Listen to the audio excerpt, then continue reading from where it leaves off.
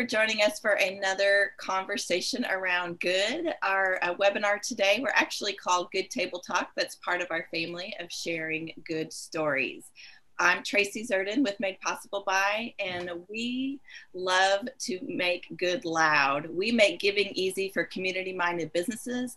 We love to connect causes, companies and individuals so we can do more good together. And it's my honor today to have this crew. We got a powerhouse today. Their bios are like miles long, so that's going to take most of our time. No, it's not going to take most of our time, but it'll take some of our time to list their bios of all the cool things that they do. So I want to introduce to you Erica Lucas, Sarah Sears, and Jefferson Kilgore. We'll start with you, Jefferson. I'm going to tell a little bit about you, and then you can give us a little snapshot of you. Jefferson Kilgore is the owner relations coordinator for Mock Resources. He's worked in criminal justice reform, which is a scary thing in Oklahoma. Has been the development director for Fields and Futures, working with kids. You've worked with several nonprofits, Healthy Living, Mentoring Project. You're also on the board for Whitefields, Special Care, Young Life, and you work for the advisory committees for advocacy on behalf of Remerge. And is it OCCF? Is that what that is? Yeah, the Oklahoma City Community Foundation has a Wellness Now Alliance, and I serve on their advisory committee. Okay, you are a busy person. So give us a little bit more about you, more personal. More personal, Oklahoma City born and raised. Both of my parents are educators, which I think is what leads to my slant to find ways to serve the community in whatever capacity makes sense.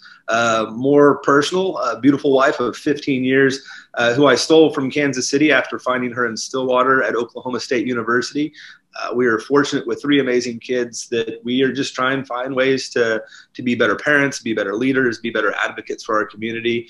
And my background is predominantly in the health and wellness industry, working for the YMCA and doing corporate wellness in other capacities. But by way of serving others from push-ups and pull-ups, you find yourself serving others in ways to improve their quality of life. So as you mentioned, whether that was with criminal justice reform or committing my time to community service with other nonprofits, just trying to look for opportunities to be a better part of a better Oklahoma City and a future that serves and loves our neighbors well. Well, I can vouch for Jefferson. I've spent some time with him touring some jails and just hearing his heart for those individuals that a lot of people just kind of push off to the side or, maybe not even necessarily even think about, but Jefferson does. So thank you, Jefferson. I appreciate your heart. Miss Sarah Sears, she has the super cool background going on with her color-coded books. I love that. I think that's great. Sarah is a founder and owner of S Design. She is a certified brand specialist and design enthusiast. Before opening her own business, she was an adjunct professor for Oklahoma Christian, Northeast State University, and you've given lectures at Columbia College in Chicago. Basically, she's your girl. If your brand needs some help, she's your girl. She also serves on many boards. She's part of the leadership team for Good Thinking, a nonprofit based out of Atlanta, working with social good organizations throughout the U.S. So Sarah, tell us a little bit more about you. Well, I was also born in Oklahoma, and I went away to school in Kansas, and then I came back. And I have 2 beautiful children, Isabel and Olivia, and they are both seniors, one in high school and one in college right now. So that's kind of a strange time for that, but everyone's really thriving. So I just feel really lucky. But we started out, I think my connection to all of this, we started out doing almost all nonprofit work when I started S Design, and then did more government work and corporate work as the firm grew. And so I've always seen a connection in how partnering nonprofit with corporate is just a win-win for everyone. So. Absolutely. Thank you for doing that, because that's what makes all the difference, right? Okay, and last but not least, certainly we have Erica Lucas. She is the co-founder of Stitch Crew, which is an accelerator program in partnership with the Oklahoma City Thunder. And that's how I met Erica. Made Possible By was part of Batch 5. part of that accelerator program, which was hugely beneficial. It was like getting an MBA really fast. So it was a great program. Erica has also founded with a group of other women a company called Vest, which is a curated network of C-suite women working together to expedite the pipeline of more women in power. Want to talk more about that for sure. This is a great year for that. Her TED Talk on America's $1 trillion blind spot is highly regarded in the venture capital industry for addressing the funding gap that exists for women and entrepreneurs of color. Definitely want to talk more about that too. Prior to launching Stitch Crew Invest, Erica was a partner at a private equity firm with investments in the US and Europe. Before that, she was the deputy director for the Oklahoma Department of Commerce. There we go, not Congress, Commerce. And she currently sits on the boards of Arvis Bank, Oklahoma Policy Institute, Diversion Hub, Oklahoma City County Health Department, and 36 Degrees North. Oh my goodness, you're making this too much. My mouth can't even comprehend it all. So Erica, give us a little bit more personal about you. Thank you so much for having me, Tracy. Unlike Sarah and Jeff, I was born in Mexico. So I'm not a born Okie, but born and raised in Mexico, came to the US the first time with my mother and my sister. And then I went back to Mexico. They stayed here. They assimilated very well. I miss Mexico too much. So I went back and lived with my grandparents. And then the second time I came over, I met my husband, who is an Okie, and I decided to stay here. So yeah, we have two beautiful Mexican-American girls. Sarah, a little bit younger than yours. I have one in middle school and one in high school. I didn't realize that you went back to Mexico for a while. I never heard that portion of it. Did you just not groove on America when you were first here, or what was it? It wasn't that. It's just I really am. When we first migrated, my mom's sister lived in Chickasha, Oklahoma. So that's where I learned my English too. It wasn't just a cultural shock. It was just very different because in Mexico, I lived in a big city. So there was just a lot of components that influenced my decision. And I love my grandparents. My mom was a single mother. So I was kind of raised by all three, my mother and my grandparents. So it was family to me. So it was second nature to say, oh, I'm going to go live with my grandparents now. Okay. How old were you? I hadn't finished high school yet. So it was in my junior's year. So 15-ish. Yeah. Okay. Wow. I'd never heard that part of that story. That's cool. Chickasha would be definitely a small town. It's a great town and great people. But I was 13 when we first moved there. Again, it was a culture shock. I didn't know the language at all. Like I didn't know English when we first moved. Yeah. So it was, and then I missed my home, my grandparents and stuff. So yeah. No, I get that. Okay, cool. So Sarah, I want to start with you. I'm not sure, listeners, when you are joining us, but right now it is December of 2020. And like most people, I think we're all pretty good to see that, perfectly happy to see this year ending, right? We're ready to start new, start fresh. It's been a year of growth, a year of a lot of loss, but there's also been some good things that have come out of 2020. But Sarah, talk to me about how demanding this year has been for many businesses and how you have seen companies address community needs in the midst of this. I mean, everybody's hurting to some degree, especially the unemployment level is really high, and just the struggle to get out and find toilet paper has been hard this year, right? So. Well, I know, I was thinking about this, and I think, there's been so many people actively doing things. And one of the companies I work with is Verbode. And Sarah Beducci is the leader of that company. And one of the things I noticed, we had a cold snap a while back, and she hopped on social media. At first started with $10,000 and then raised, I think, almost $30,000, and just, was just buying up coats and gloves and getting them to the Homeless Alliance. And she's on their board. But I think that's a great example of, finding something that you're passionate about. And one of the things that she's passionate about is making sure that people have a roof over their heads. And I think that that perfectly aligns with what she does for a living. And, but also she's always giving it back to the community. And I think that, you know, it impacts the community and the way that people perceive her company.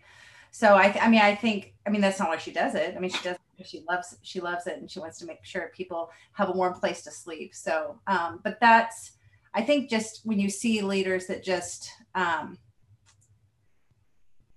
they're just empowered to get, I mean, you know, within an hour, hop on social media and just start getting it done. So, I mean, I think that's pretty incredible. And also I think what Thunder did, they're always out in the community.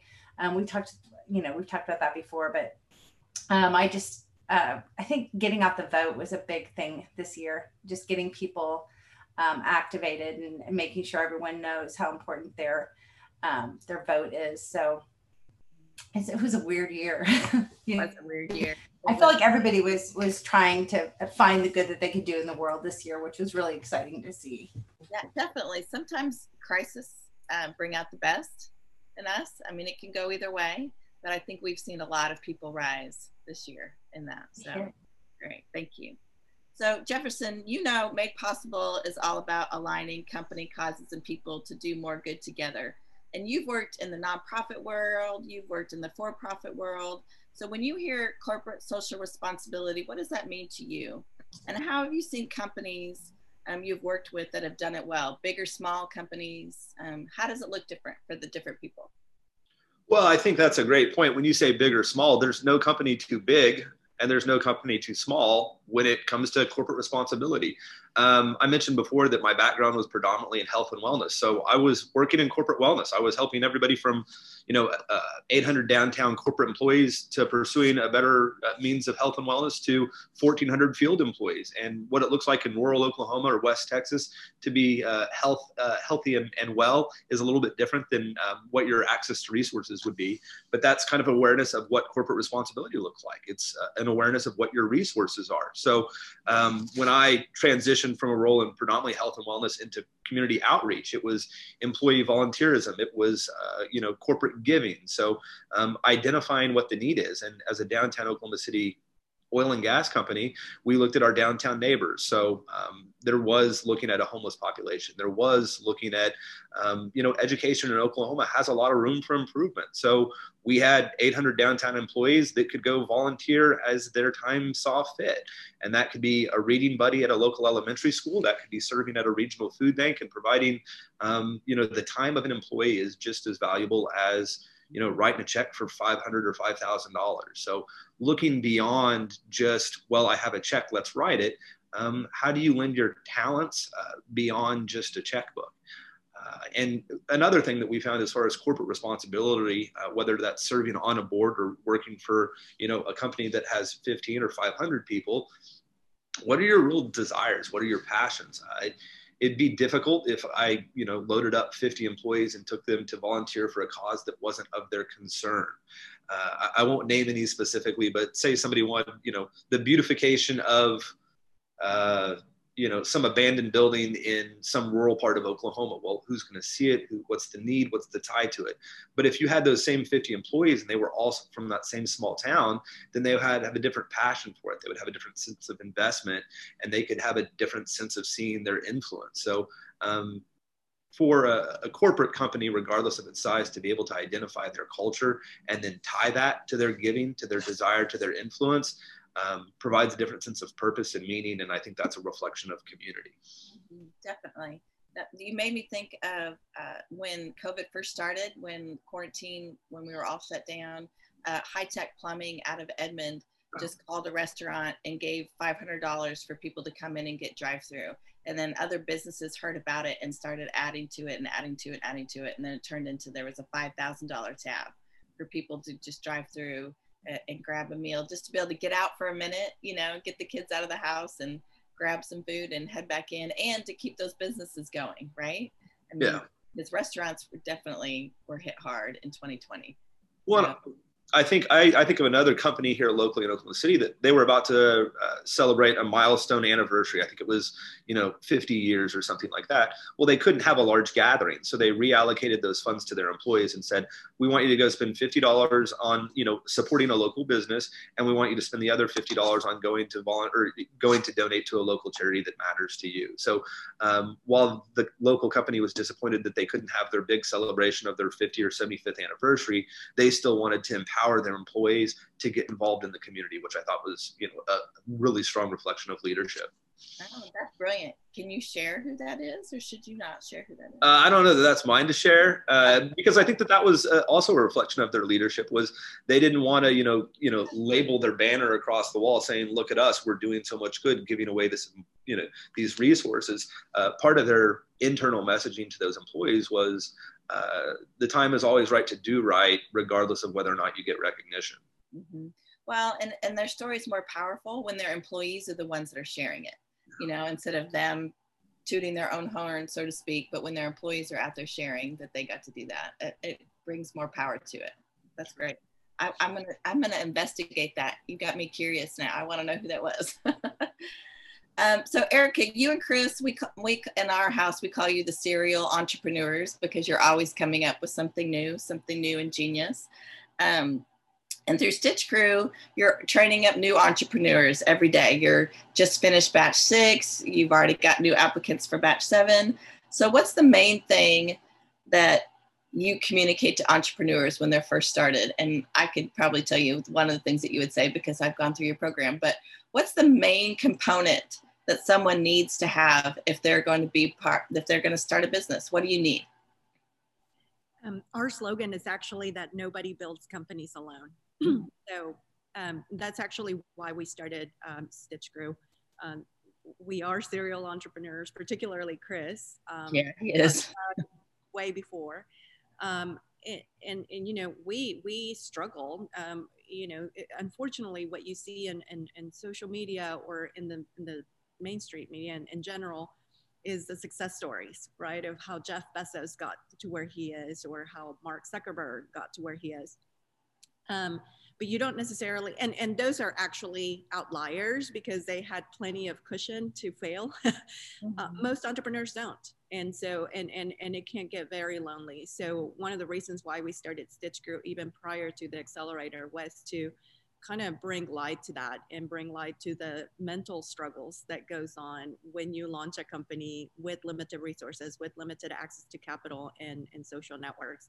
So we wanted to create an organization more so than training, because I also don't believe that there's a clear blueprint for businesses. I don't think you can teach entrepreneurship. I think you have to do it to learn, because it depends on the business model, the clients that you're serving, and so on. But more than anything, we just wanted to create a community of founders giving back to each other, mentors offering their time to support new entrepreneurs. And then we wanted to find the right investors that really wanted to invest kind of in companies like yours.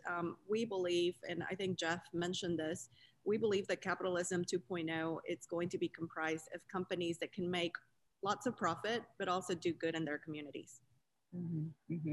Now, it was such a great, you guys do create a great community. It was so helpful to even not just jump on a phone call or to email or whatever, but to get on Slack and just hear somebody going, "I'm struggling today." And we can all be like, "It's okay. Just take that next step." Because you see this huge pile of where we have to go, what we have to do. And Chris was always so encouraging to me, because I want everything to be perfect. You want your website to be perfect. You want all these things to just be all bright and shiny. And he's like, "Just go, just get it out there. Just go." Because you will, you'll get 2.0 and 3.0, but you want it to be bright and shiny. So Stitch Crew is a great program. If you have an idea, hit up Erica. It's perfect time right now too. She's starting batch 7. So there you go. Sarah, you started S Design over 25 years ago. I was looking, I can't believe that, because I met you, shortly after you just started. So if you could go back and tell your then self something, what would you tell your sweet little then self 25 years ago? I would tell myself, do the work that makes you feel good.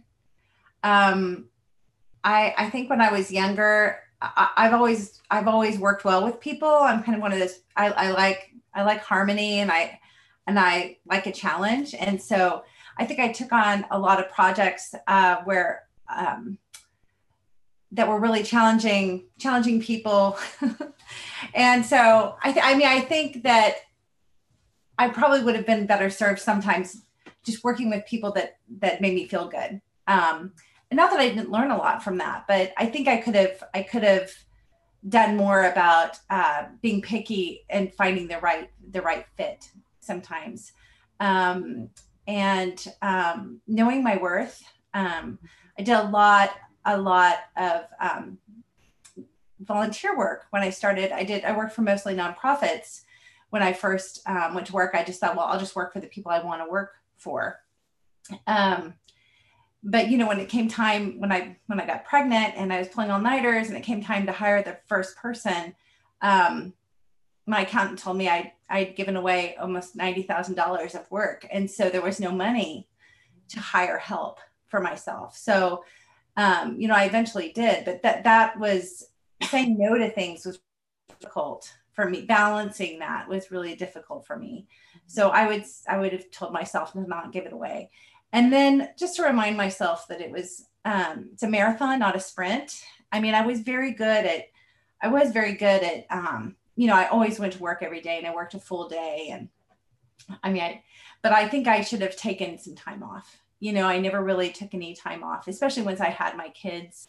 And, at the time, my husband and we had a restaurant business, catering business, and I had my business. So I was spread pretty thin.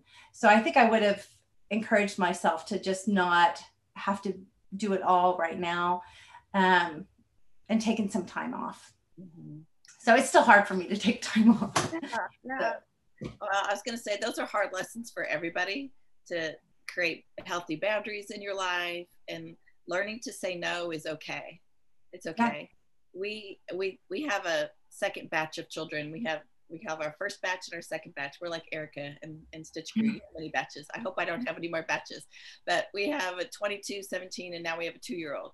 And our 2-year-old didn't talk. He's a foster baby and he didn't talk very well. And we had to teach him how to say no. And my 17-year-old at the time was like, why did you teach him no? Because now he knows no very well. He can yell no very well. But that's an important word. We need to know how to say that. You need to, and that ties into knowing your worth, to say, no, I'm worth more than that. I can say no to this, so I can say yes to something better, and creating those boundaries. But those are hard. And those boundaries ties into taking time off, right? To know your worth, that you deserve to take time off. Well, I think I think I could have been a better leader, if I had had time off. Mm-hmm. Like, I think back and I just was always under a lot of pressure. I just felt, and so I think that would have eliminated some stress in my life, to take some time off. And I think I could have been a better leader that way, for everybody. You clear your head, yeah. Get out. Well, setting a good example, mm-hmm. too, of self-care. Yes. For the people that work for me. Yes, exactly. So Jefferson, we talked a little bit about companies doing good in their communities. Can you tell us some people that you know of, because you have a great reference from both sides, companies who are doing good, not just writing checks, but getting out there and volunteering, or maybe opening their offices before COVID for people to come in and use their space, or anything different than just writing a check? Yeah, I think, opening your office is a great example. I think of, or even just, I've got a friend who's an entrepreneur who has been doing Zoom long before it was what everyone was doing. So in the infancy of COVID, he was quick to provide tutorials on what's appropriate lighting for a Zoom call look like. How do you limit distractions? He took his entrepreneurial spirit and led that to a lot of different teachers that said, hey, when you start doing Zoom classes with your kids, these are the first 5 things you need to let them know as it relates to what's going to lead to a successful Zoom interaction for a classroom full of 3rd graders. Lending your space with or without Zoom, knowing that, I'm in a conference room that's not used all day, every day, but if there's a nonprofit that needs to come in and host a meeting, or, set up goodie bags to go send off to a school or to a church or to an otherwise, That space isn't always easy to come by. But doing things as a team, I also think makes a big difference. It helps create a stronger culture for those coworkers that are volunteering together. And you kind of get to, know one another outside of the cubicle or the office, but at the same time, you get to learn more about somebody's interests. So we have we have Oklahoma Blood Institute come to the office, 4 times a year. Well, why do we do that? Well, I have a coworker that's in the geology department whose daughter's life was saved by the Oklahoma Blood Institute. I have a coworker who used to go with his dad every time he donated blood, and he saw his dad literally rolling up his sleeves to make a difference in the community and save a life. So it's those unique little things where you don't have to look too far. You just have to look at ways in which your time can make a difference, and be clever and be creative with it. I was at another company where one of the things that they often donated as far as financial resources was to improve local neighborhood parks, or parks at at a playground at a local elementary school. And it was one of those deals where they had an employee that really championed that concept of having a resource of a basketball goal or a teeter-totter or a playground structure. So that was how they would help do little micro fundraisers to be able to build a better playground for local elementary schools, because it's one of those deals where I don't want to say everybody needs, I think they do, but everybody knows the difference of a playground for recess or in the neighborhood that can make a difference. So finding something that matters to you and investing your time there or your financial resources there. Yeah, it takes both, it really takes both. I love hearing unique ways that people give back to do good in their community. I did a podcast with Mike from Smirk Media, and he gave all his employees the day off on election day. Oh, yeah. And I thought that was brilliant. It's a small thing, right? It's a small thing, but especially in 2020, we needed the day off on election day, right? We just needed it off. So I thought that was a great idea. He said some of the people went together to vote too. So, create a little bit of unity and getting it done. So thank you. I appreciate that. So Sarah, talk to me about, in the modern economy, the concept of being socially responsible. What is the impact? What impact does that have on a brand when they do it well? Well, I think them do it well. When you help them do it well, right? Well, okay. So, I just think that people can tell if you're living your values or not. So, I think one of the most, part of it's kind of part of building a brand, is to if a brand is the gut feeling that people have about you, one of the first things you do is develop your core values, right? So those have to be authentic. Like, you can't borrow someone else's core values. You really have to figure out, who are we and what does that mean and how do we show up? And then you want to attract people that have the same values to work there, right? So then you have people that have a shared set of values. So then when you start, doing work in the community, it's authentic, And so I really encourage people.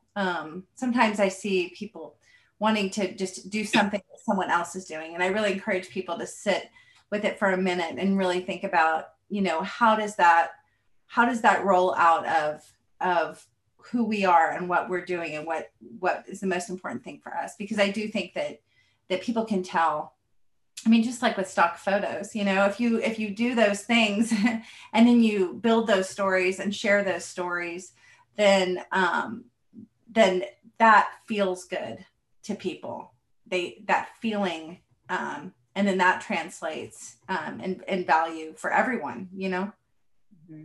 Well, it's the authenticity, right? You have to be real behind it because people can tell. That made me think of Allie Cunningham out at Sunnyside Diner, how she gives her time and resources to the Other Options Food Bank. Her whole heart is in that. She has run Cookies Thanksgiving, when they give thousands of meals to people every Thanksgiving. Mm-hmm. This year it looked different, but she really, you just know, you talk to her and you just feel that she cares about that. And when people find that connection, it just gives them so much energy. It's like boundless energy when you get in that zone, which is different than if you're not in the right place, just like why some employees aren't at the right company, finding that place where you fit. And same with, customers, finding those businesses that you want to support. It's just it's a good feel fest. Exactly. And you have to get out there and try something, right? To find your thing. So get out there and try something new. And if it's not your thing that motivates you, that moves you or makes you angry, or you want to see change, then go find something that is. And I think just being present, like keeping your eyes open and seeing things that connect with you, seeing opportunities to connect with people and help people out. There's no lack of opportunities. That's right. There's always no lack of opportunities for sure. I know. So Erica, when working with startups, how do you all communicate the importance of giving back? I mean, it's hard. Startups don't have money, right? So sometimes it's probably just volunteering, or I don't know, maybe pretty quickly some startups do have money. I know one of the startups that was in our batch, round 2, in their year 2, they raised, I think it was like $15,000 for leukemia, and got to hand out big checks to these people all over the country, just because they saw a need. They saw something that happened and they rolled with it, and people jumped on board. So how do you all communicate that as being important? Oh, from day one. I mean, the whole basis of our program is we don't take any equity in the companies that we support, and we also don't charge any money to go through our program. And all of our mentors are on a give first basis. So they come here and they give all of this coaching and support to the founders without charging them anything or having an expectation that they're going to get something out other than friendships. So instead of preaching to them about the need to do it, I think we just, like Sarah said, we just show it, we live it.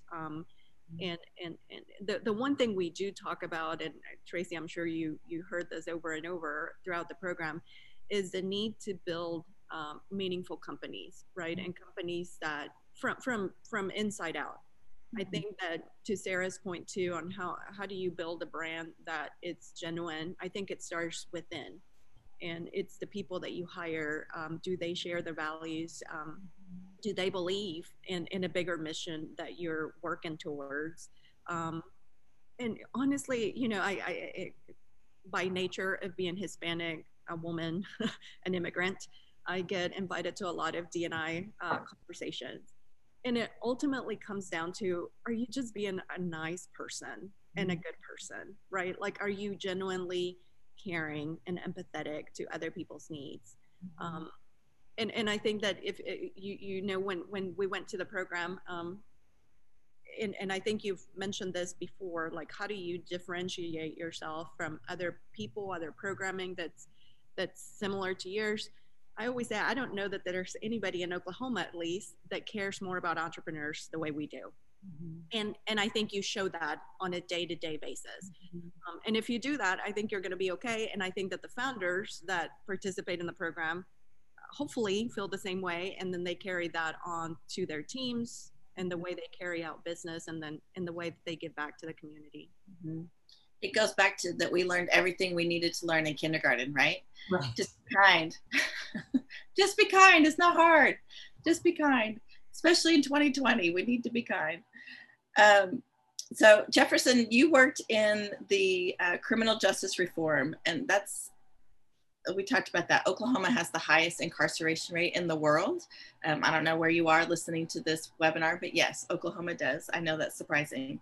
How have you seen, or how could companies get involved? If that's a cause that moves them, if that's a cause that angers them, how could people get involved with that?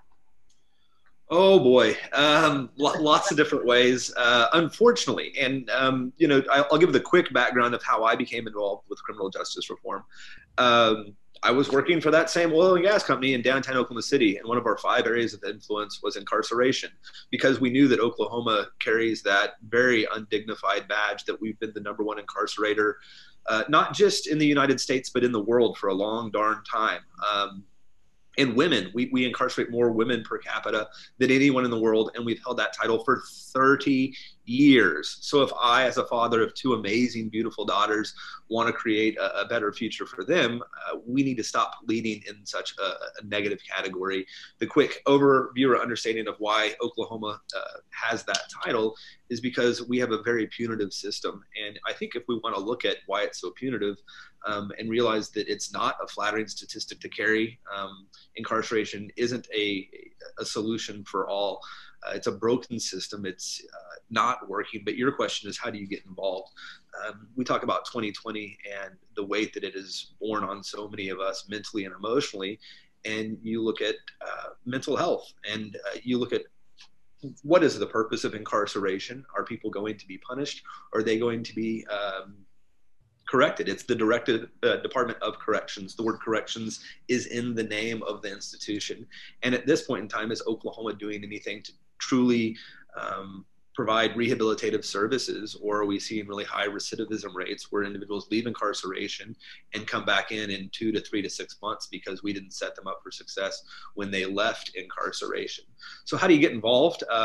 Working for that company in downtown Oklahoma City, we were giving our time, and we were a second chance employer. We were making sure that there were opportunities that when somebody left the Bill Johnson facility in Alva, Oklahoma, that they could make a meaningful, livable wage working for our company in an oil and gas field. And it's hard work, but it's work that pays well, and it's work that is redeeming and tells those individuals as they leave incarceration that they are not their worst mistake, that they do deserve a second chance, and that through grace and employment, there's a better opportunity for them. Other ways that employees or companies could get involved is just becoming aware of the situation and the circumstance. Becoming a second chance employer is a great start. It's really difficult to find employment after leaving incarceration and having a felony on your record. So knowing that your workplace, regardless of what that is willing to give somebody a second chance and invest in some of the greatest employees you will ever have because they understand and appreciate the opportunity of a second chance. And on the local level, you can always, we've talked about voting. The most influential individuals in the state of Oklahoma as it relates to our incarceration system are the 27 DAs. They're the ones that have the most influence to make a difference in the sentences that are our neighbors. Our neighbors at the end of the day are the ones that are incarcerated. I think 90% of individuals that are incarcerated on one timeline or another will re-enter society. And it's a question of when DAs are elected, what is in mind with that sentencing? Is it punishment or is it rehabilitation? So knowing who your DAs are, knowing how they're elected, or you mentioned that you and I have toured some jails together.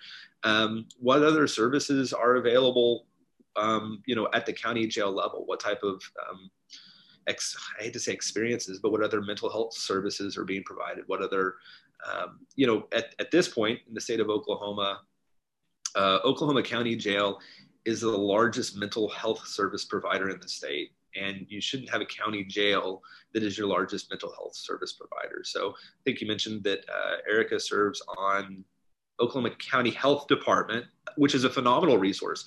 I was working at a senior wellness center and had a member that was struggling with mental health, and I called the Oklahoma City County Health Department. So when nonprofits or for-profits work together, they can begin to provide solutions to incarceration and mental health and otherwise. So a bit of a long-winded answer, but it's a really big problem that there are opportunities to look at, even as recently as your local elections for state representatives.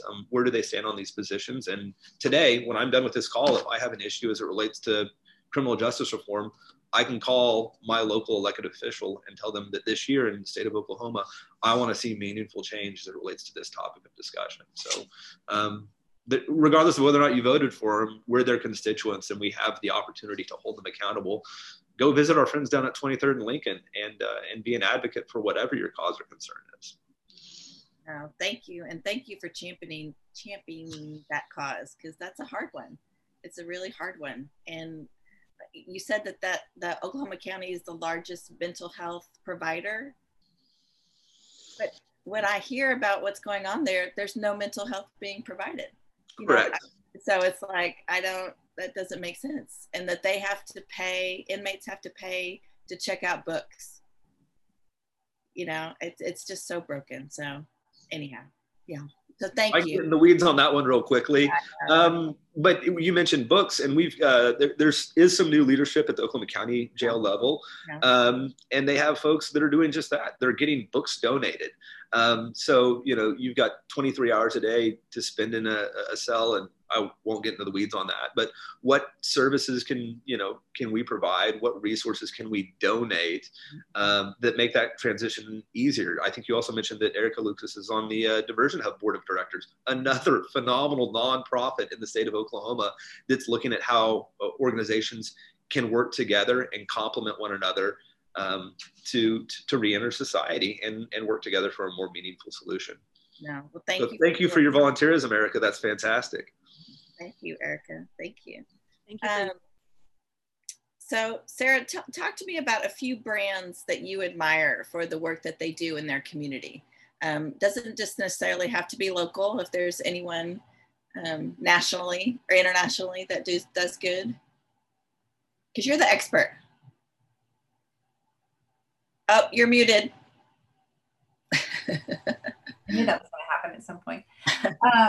There are so many organizations doing good things. One of my favorite case studies is actually not recent. It's pretty old, but it was a case study where Timberland gave their employees a bunch of boots to gift to kids in inner cities that had never been out in the country before.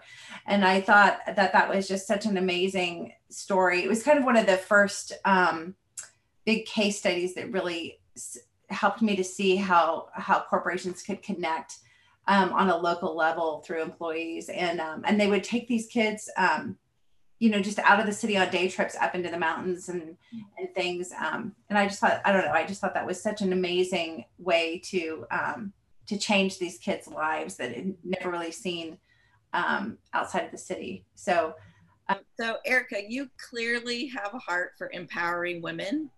I follow you on social media, and I've seen several posts about how Kamala has busted that glass ceiling this year. That was one of the bright spots of 2020, having not just a woman, but a woman of color in our White House this next year. And then ACLU comes out and releases that stat yesterday that, what was it, the 1.1 million workers who left the workforce in September, 80% of them were women. So clearly VEST this is the perfect time. This is the perfect time for that. So talk to me about, how have you seen that helping women, or is it just getting started? What does it look like? What are you guys doing? Yeah. Oh, thank you for that question. I mean, if you look at we actually launched VEST because of the impact that the pandemic has had on women. If you look at the statistics all the way back in March, this is the first year that women have reached double-digit unemployment since the Bureau of Labor started actually counting joblessness for women. So this could potentially set us back decades of economic advancements for women. Women are having to leave the workforce to take care of parents, loved ones, obviously children. And this is all while we're still making less money than men. So yeah, I mean, this is a huge problem. And we launched VEST not because we wanted to, but we really launched it out of the need that we needed to, one, stop the shed of women leaving the workforce. Two, we needed to provide the coaching and the resources needed to get more women in positions of power and influence. So, and this is not, I know I may come across that way because I'm very bold in advocating for the causes that I care about, but this is not to displace man. It's actually men, and there's a lot of data here that men will benefit equally from creating more equitable workplaces because they also suffer from bias that we place on men. So this is more about just leveling the playing field. When you have rooms of people making decisions on behalf of a group of people, and there's no representation on the people that you're making decisions on behalf of, then you tend to be biased. We all have it. I have it as well. And so what we're trying to do with BEST is put those women in positions of power so that we can make decisions that often affect women. So we launched BEST 2 months ago. Happy to say we received, I think we touched a nerve, because we actually have a wait list now of women waiting to be members of BEST. We launched it in partnership with powerful women. Claudia San Pedro, the CEO of Sonic, Kathy Taylor, former mayor of Tulsa, Sue Ann Arnold, and Marie Rocha out of Connecticut. So yeah, we're excited about it. How it works is members, we meet on a monthly basis. We bring some of the best coaches in the nation addressing issues that often preclude women from reaching positions of power. So for example, in December, we're addressing how the gender bias when it comes to negotiation and how we negotiate differently than men. So we're bringing a top coach to come and coach us and lead the conversation. And then again, very similar to Stitch Crew, a lot of the magic happens when peer-to-peer, women to women, are having these conversations about what policies they're implementing within their own companies, how they struggle with negotiation, how are they coaching the new generation of women when it comes to negotiation. So anyway, that's kind of how BEST works. We also have partners. I mean, you're all about how do you correlate corporate giving with good causes. We have partners, BEST Her Partners, which basically have the same mission of putting more women in positions of power.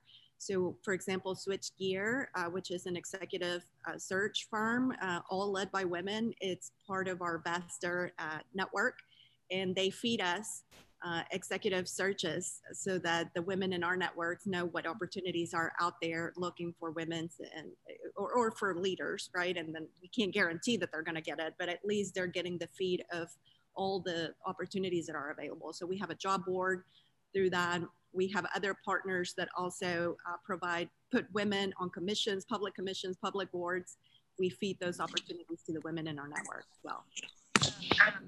You said that's perfect timing for that. Absolutely perfect timing this year. You made me think of, I listened to a speech of Dr. Martin Luther King talking about, he was riding a train with someone and someone was coming down on him, verbally talking to him saying, you know, I pulled myself up by my own bootstraps. Why can't you all do that? And he said, you know, it's pretty hard to do that when somebody's standing on the boot. Or what if you don't even have a boot? So even giving those women that opportunity, you know, what's the number one quote that we hear that Kamala shares is you might be the first to do something, but make sure you're not the last. You know, so I appreciate that you're creating that environment for women to even know about these opportunities and to learn how to level that playing field, like you said. So thank you. Thank you for doing that. I appreciate that. Let me see. Sarah, did you think of somebody? Oh, you're still muted. Oh, I was just thinking about companies like, and I think because Eric was talking, the companies that I follow, like Ellevest. I don't know if you're familiar with them, but just the type of work that they're doing to spotlight different women in leadership, and also to encourage women to learn more about financial stability. And you know, they actually give them money. They give people money to start an account with, which I think, it's also a sales technique, right? But I mean, it's not a lot different than something like a Tom's brand or a Warby Parker, where it's a B Corp type situation. But I just think it's breaking down that barrier to, I can't participate in this, you know, to the lowest, you know, kind of entry level type thing, and then mentoring women up with lots of great content and social media and such. And I haven't looked specifically into different ways that they're giving back to the community, but it just kind of permeates everything they do in terms of their brand. So I think we're seeing more and more brands like that really are just, being built with that in mind. You know, it used to be kind of an afterthought. It's like, oh, we're going to do that. It's going to be siloed over here. And so, and I think a lot of existing businesses, this is such a huge opportunity, especially right now, to reinvent yourself in terms of that way, and take it from a siloed, like, here's a thing that we're adding on over here, and really go back to that foundation, and reassessing, you know, your purpose and why you're there, and building that stuff in, and also not making it just a department in the company, you know, really bringing together people from different parts of the organization to collaborate and come up with ideas. Because I think that's what we're seeing a lot now too, is where companies can are really breaking down those walls. I mean, it's great when you have someone with a financial background, when you have someone with an engineering background and a creative background in the same room solving problems together. You get a lot more sustainable programs and things like that. So. No, that's great. That it goes back to what Erica was saying about, you have to start day one. If it's going to be authentic about what you choose to be involved in your community, it needs to start with day one and be part of your peers, part of your foundation of what you're doing. So thank you. You're welcome. Okay, real quick, Jefferson, our time is getting short. Is it okay for companies to share their stories of good? Absolutely. I think, you know, I mentioned earlier the company that gave away the money, but they said, hey, let's do it quietly. You know, that's a decision that their leadership made. And that was a cultural, you know, expectation on their own. But at the same time, I think that when you hear about good in the community, it encourages others and it inspires others. There was a story that ran just last night with a partnership between the Thunder and Devon, where they were doing, you know, Christmas goodies. And at the very end, they said, hey, there's still 50 families and there's a need. Call this number, get involved. So that invitation after saying, hey, we're doing this, but inviting others to be a part of it, I think is exceptionally encouraged. And I think there's a healthy camaraderie where people get a little competitive in like, well, if you can do good, I can do good too.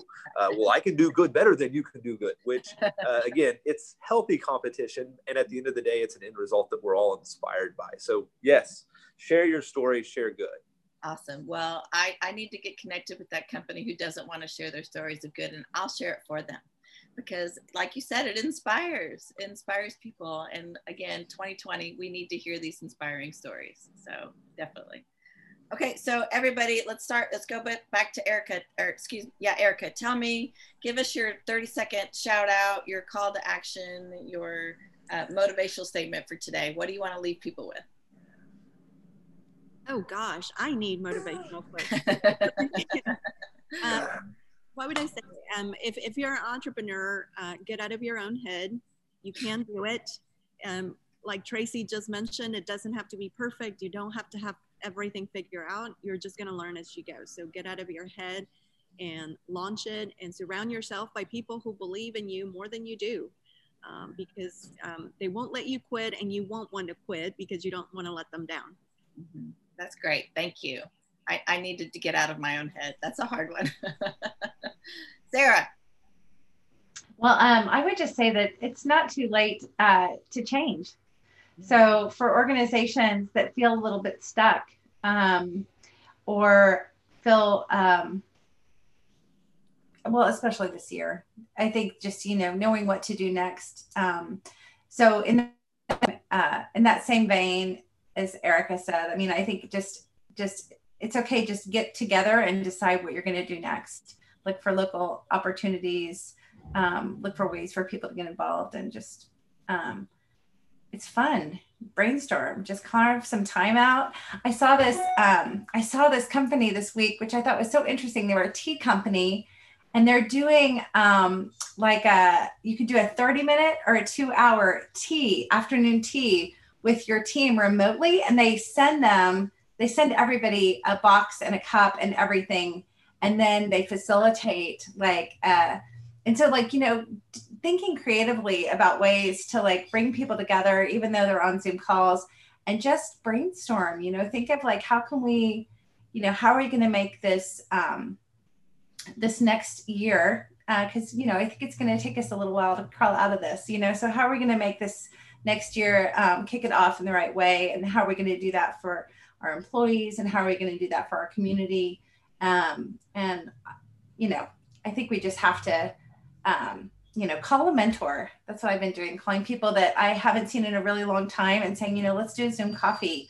people that, you know, maybe were really important to me 20 years ago when I was first starting my business, and just checking in on them and seeing how they're doing. And so I think it's all about, even though I would love to hug everybody right now, and that's going to make me cry because I feel like I really miss that part of it. You know, I think that, you know, just checking in with people that aren't in your normal routine right now is really, really important. I read yesterday that Japan has had more deaths due to suicide last month than COVID deaths.